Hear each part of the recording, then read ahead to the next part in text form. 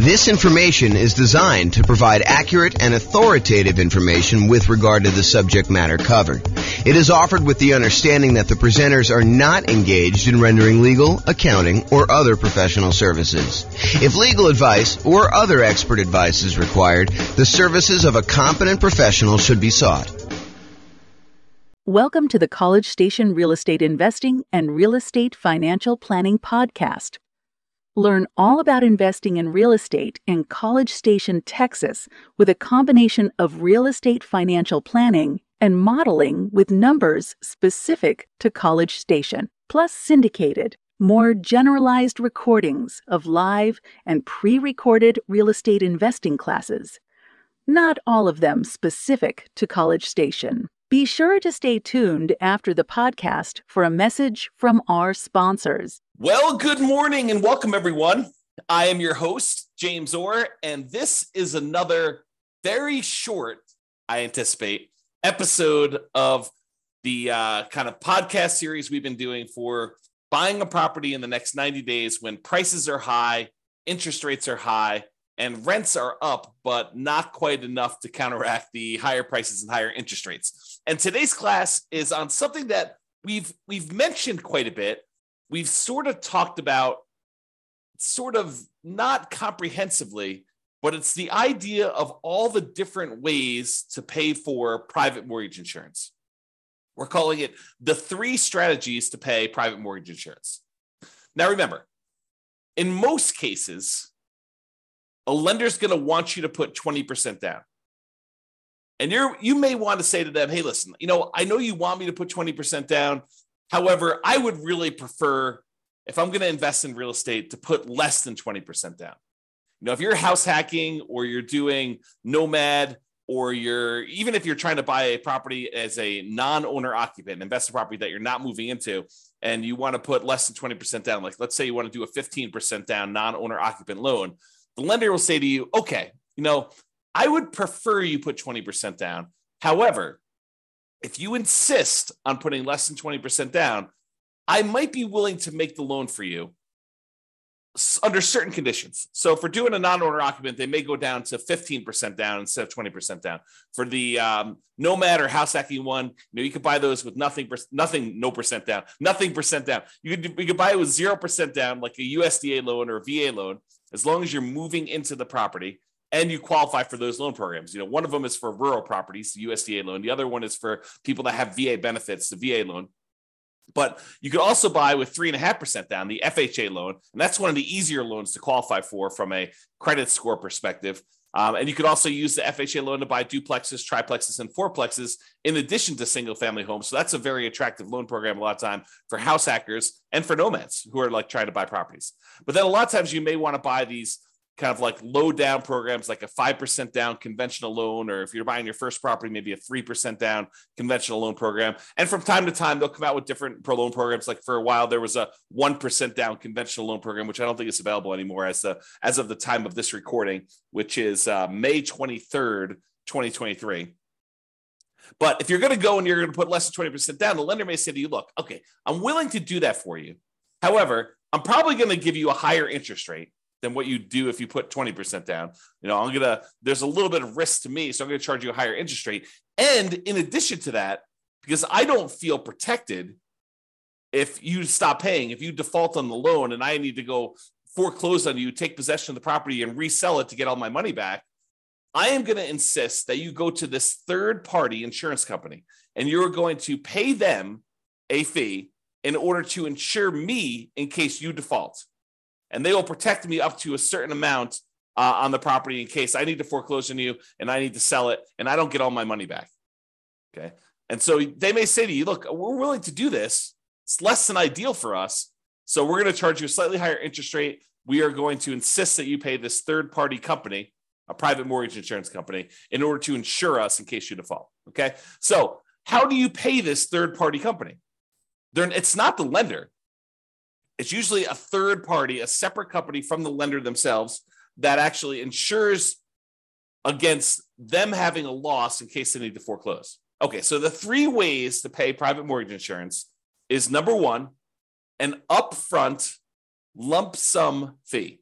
like a one-time, relatively large payment that is like a one-time insurance premium. It's almost like title insurance, right? With title insurance, we're not paying monthly, we're not paying yearly, we're only paying one time every time we have a transaction. So every time we buy or sell a property, we're usually buying or selling, providing or buying a title insurance policy, which protects the title of the property in case there's an issue with the record of ownership, which is what title is, or liens or encumbrances on the property. Then we have insurance for that.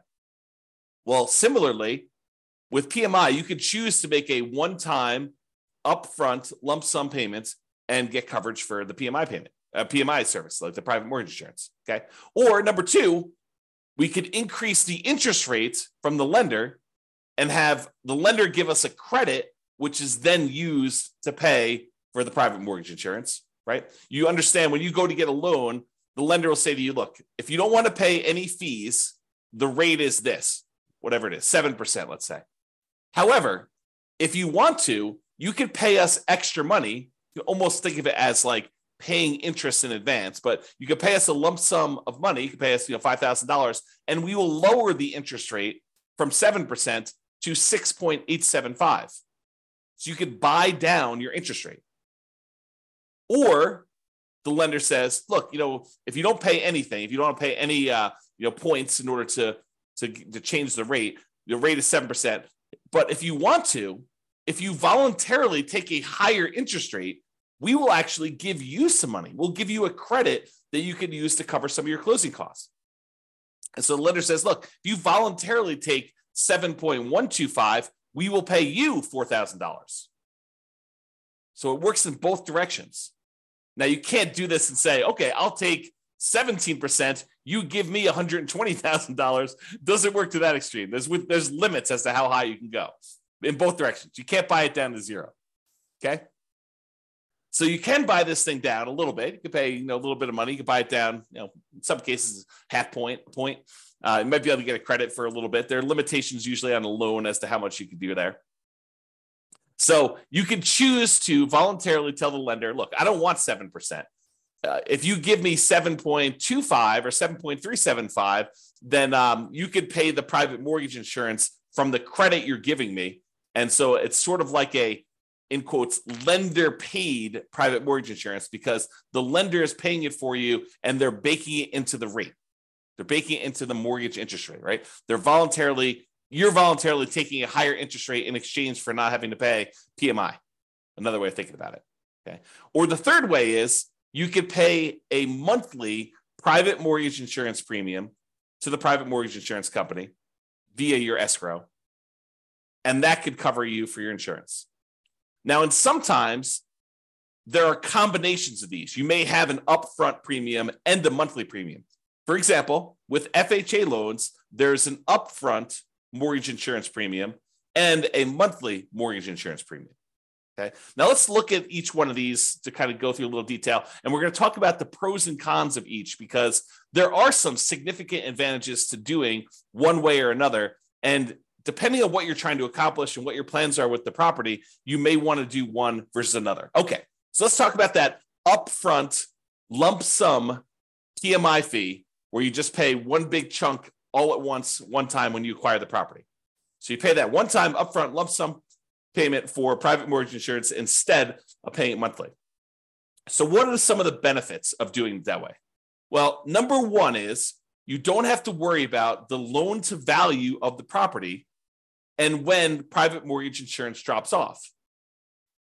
So with the other payments, the other types of private mortgage insurance options, like the monthly one, in some cases, FHA being an exception, where FHA, depending on how much you put down, doesn't go away ever. But with conventional financing, when you decide to pay a monthly private mortgage insurance payment, after a certain point, when the property value gets to the point where your loan balance is less than 80% of the value of the property, when you get to an 80% loan to value, in other words, then you can request to have that private mortgage insurance removed and you no longer have to pay the monthly fee. Well, if you choose to do the upfront lump sum payment, you don't have to worry about all that. Well, is my property value high enough? Is my loan paid down enough? Am I really at 80% loan to value? You don't have to worry about any of that stuff. And in a lot of cases, when you go to do the monthly one and you think you're getting close to that 80% loan to value, sometimes they'll say, okay, you're relatively close. Why don't you pay for an appraisal? $800, $600, $1,000, depending on when you get it, who's doing it, all that other stuff. But it might cost you, I don't know, somewhere between $500 and $1,000 probably, in order to have an appraisal done to prove to the lender that you are at that 80% loan to value to request to have that monthly PMI removed. Well, if you do the upfront lump sum PMI payment, you don't have to worry about the appraisal. So you can almost subtract off whatever it is, $500 to $1,000 off the cost of the PMI payment, because you'd probably have to pay that in order to have it removed if you're thinking about doing it aggressively. Now, if you just wait until, based on your original purchase price and the loan paying down to 80% loan to value, they probably will not require an appraisal at that point, because it's conservatively likely that you're at 80% loan to value then, and you might not have to pay for an appraisal at all.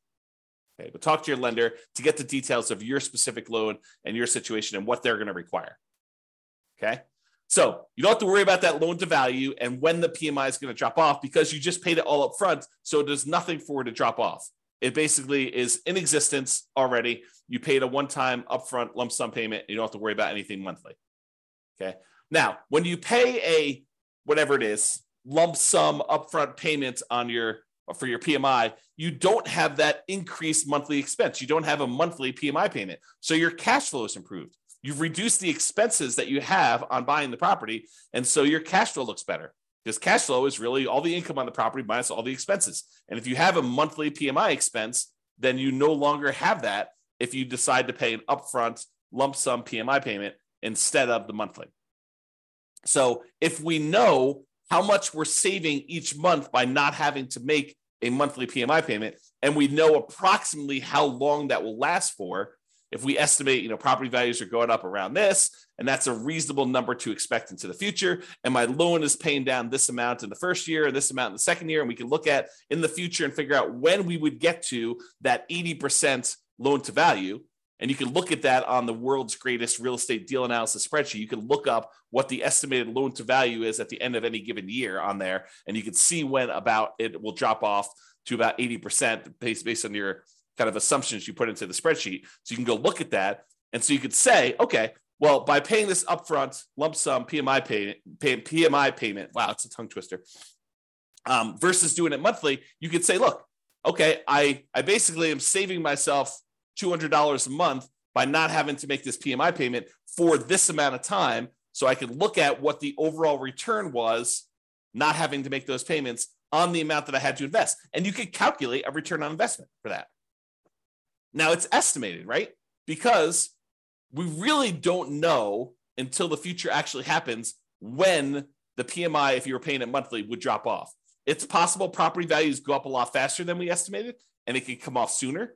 It's possible that property values do not go up, that they go down, and that we have that PMI on there longer than we expected. So we're really doing an estimated calculation as to whether or not we should do this upfront lump sum payment and what the return is going to be on that by how long we might possibly have the monthly one. Okay. And it might be, when you're thinking about this, you calculate your return on investment for doing the upfront lump sum one, and based on not having to make those monthly payments, it might be better from a return on investment or cash flow perspective by taking the same money and instead using it for additional down payments and or buying down your interest rate. So when you look at these calculations, you say, okay, look, I've got an extra $10,000 sitting on the sideline, right? I've got all the down payment I need to do the deal. I've got my negative cash flow set aside. I got my reserves set aside. I'm all ready to go. However, I've got this extra 10K. What should I do with the 10K? Well, one option is I could possibly decide, instead of doing monthly PMI, I could pay the upfront lump sum PMI and not have to worry about a monthly payment. Okay, that's one thing. We could look at what the return would be on taking that money and doing that. We could estimate what the return would be. Or I can say, look, maybe instead of doing paying PMI up front, maybe I could take the $10,000 and add it to my down payment. So instead of putting whatever it is, 5% down, now maybe I'm putting 7% down or 8% down or 10% down, whatever it happens to be. So you could choose to do that. You can look at how that would improve your investment by using the world's greatest real estate deal analysis spreadsheet and playing around with this, saying, okay, what if I put 10K more in my down payment? How would that impact everything? How would that affect my returns? How would that affect my cash flow? I look at all those different things. Or instead of actually taking that $10,000 you have on the sideline and using it for additional down payment, you could choose to go to the lender and say, okay, Mr. and Mrs. Lender, what if I gave you $10,000? How much could I buy my interest rate down for? And they could tell you, well, for $10,000, that's about whatever it happens to be, 3.2 points. And so you could buy it down for, down to this if you decided to do that. And they may say, it's 0.875% percentage points better. So if you had a 7% loan, maybe it's down to 6.125 now. You're like, oh, that's pretty good. That would improve my cash flow by this, and that would be better for me. And you could plug that into the world's greatest real estate deal analysis spreadsheet, and you could calculate which one of those three options is best for you. Paying the upfront lump sum PMI payment, paying additional down payment, or buying down the interest rate and seeing which one of those three options gives you the best overall deal. And it might matter what you plan on doing with the property. And that's sort of the subtext of this, right? If you're planning on holding the property for 30 years and eventually paying off that loan completely, and you don't plan to refinance ever, then maybe buying down your interest rate is one of the better options because that savings lasts for the entire 30-year period. And you can look at that. Or maybe doing the extra down payment makes that sense.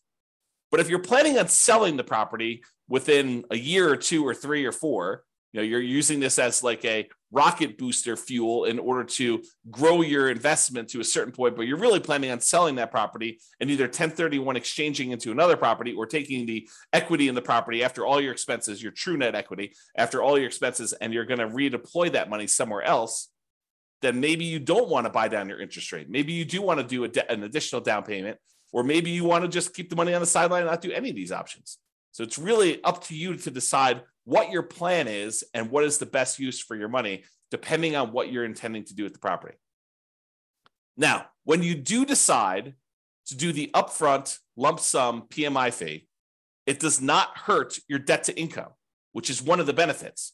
So instead of choosing to have this extra monthly fee on there, the monthly PMI version, which would impact your debt to income, when you go to calculate and qualify for the next loan or even this loan, it is going to impact what your debt to income ratio is for buying the property.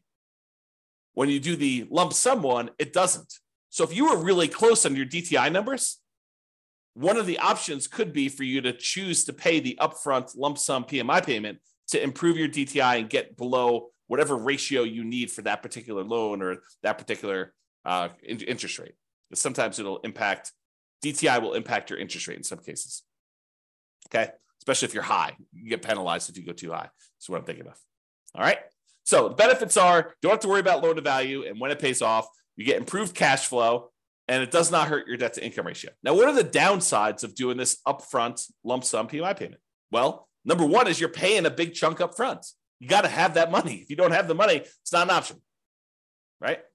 And if the market is appreciating very quickly and you have a very low interest rate, you're gaining equity and lowering your loan to value very rapidly, right? Because the market's going up, so your property value is going up, and the lower your interest rate is, the more you're paying in principal on that loan early on. It's lower interest rates actually pay a little bit more in principal payment with each payment that you're making. So if you got a low interest rate and property values are going up, then the spread is increasing quickly. And so your overall loan to value, the amount of your loan balance compared to the value of your property, is actually improving. And so you might not be paying that monthly PMI for very long at all. So in a fast appreciating, low interest rate environment, which we saw pretty significantly over the last, 5 years or so, you may be choosing to pay this upfront lump sum payment when you would be paying your monthly PMI for a very short period of time. And so much so that if you're seeing these really rapid increases in property prices, like 10% plus, which we saw in some markets, then you might actually run into a different problem, which is a minimum that the PMI must remain in place. Some PMI companies may say you need to leave this policy in place for at least a year if you're paying monthly.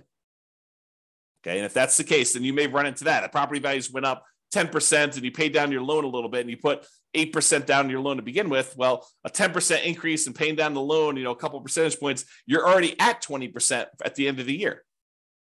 So realize that could be a potential issue. Okay. All right. So that's upfront lump sum PMI fee. What about the lender paid, where you choose to have the lender, you choose to voluntarily take a higher interest rate and the lender gives you a credit, which they then use to pay for your PMI? Well, you could pay money to reduce your interest rate. You could also use it the other way, where you get a credit for voluntarily taking a higher rate. Okay. Now, the benefits of doing this is this might actually be slightly lower monthly amount than if you actually had the PMI payment. When you get both payments, they may say, look, your total payment, principal, interest, taxes, PMI, everything rolled into one is $2,000 a month if you decide to pay the PMI. However, if you decide to increase your interest rate, maybe your payment is $1,975. So it's $25 a month cheaper, as just an example, if you decide to take the higher interest rate. Sometimes it goes that way. Sometimes it goes the other way, where actually raising the interest rate is a little bit higher. You got to actually price them both out and look at them to see which one is which. But what's different about voluntarily taking the higher interest rate versus having just the PMI payment be higher? Like, let's say taking the higher interest rate is $25 a month cheaper. Well, the difference is that this new payment, the new higher interest rate payment, lasts for 30 years. However, the PMI payment only lasts for whatever it is, 3, 4, 5, 6, 7, 8 years before you actually get to 80% loan to value. And that PMI would then drop off with conventional financing. So even though it's $25 cheaper, once the PMI drops off after 3, 4, 5 years, once you get 80% loan to value, then actually it may reverse, and that may then become more expensive than if you had it the other way. So you got to be really careful about choosing to take the higher interest rate if you plan on holding the property for a long period of time, because in a lot of cases, it may be worthwhile for you to pay the slightly higher monthly PMI version, knowing that after a few years, when you get to 80% loan to value and you pay for the appraisal and all that other stuff, and the lender says, okay, yep, you're below 80% loan to value, I will now remove your monthly PMI payment, and your payment actually goes down by whatever your PMI payment was, $100 or $200 a month. And at that point, it's probably cheaper than what it would have been if the interest rate if you took it in the interest rate. Okay, so you got to be careful about that. Now, the other thing about doing the lender paid PMI, unlike when you do the lump sum upfront one, is it does also impact your debt to income ratio because you have a higher payment. So this impacts qualifying for the loan, and it impacts qualifying for future loans, because this is now going to count when you try to qualify for the next loan as part of your DTI calculation. So be super careful about doing these things and thinking ahead if you're buying more than one property. Now, if you're just buying like one owner occupant property, yeah, you choose what's best for you based on that. But if you're thinking, hey, look, I'm going to probably buy 10 properties. Well, you need to start thinking, what is the impact of me doing it this way on my plan to buy 1, 2, 3, 4, 5, 6, 7, 8, 9, 10 properties in the future? All right. And then the last option, monthly PMI. So you could choose to pay your private mortgage insurance premiums monthly. Now, the benefits are these payments are often temporary in nature. They go away after you drop below that 80% loan to value. So even though you're paying it for a little while, eventually they go away. There are some exceptions like FHA. If you're putting 3.5% down, then those don't ever go away. You have to actually sell the property or refinance out of the loan completely into a different loan in order to get rid of PMI if you're buying FHA. But with conventional loans, it does go away. Oh, something I think I forgot to talk about? So another benefit of paying the higher interest rate one, if you're voluntarily taking the higher interest rate, is there may be some tax benefits to doing this because the interest on loans is tax deductible. However, listen very carefully to this. The overwhelming majority of taxpayers are choosing to take the standard deduction, and so this will not come into play for you if you're doing this for owner-occupant properties. If you're using it for investment properties, then for rental properties, both interest and insurance are both expenses on the property. And so it doesn't matter whether you're doing it as a monthly payment, a PMI, or you're taking it as a higher interest rate. All right. So realize that, if you're an owner occupant, insurance is not tax deductible, as far as I know. I'm not an expert on taxes. Verify this with your CPA. But my understanding is if you're an owner occupant, the insurance is not tax deductible. However, mortgage interest is if you choose to itemize your deductions. However, most people are not choosing to itemize their deductions because the standard deduction is so high right now that most people are choosing just to take the standard deduction. So to make a decision based on that, I think is silly. You don't want to, what is the saying, the dog wagging the tail wagging the dog? You don't make decisions for tax savings, right? You make decisions and then you look at the tax kind of implications of that and you see if you could live with those. But it's not like you're optimizing, you're not choosing your investments based just on taxation. All right, so think that through. Okay. All right. So back to the monthly PMI one. So the benefits are these payments are often temporary in nature. They go away after you drop below 80% loan to value. The downsides of doing monthly PMI is these can hurt cash flow. Unlike when you do the lump sum upfront payment, when you do monthly, it actually impacts your cash flow.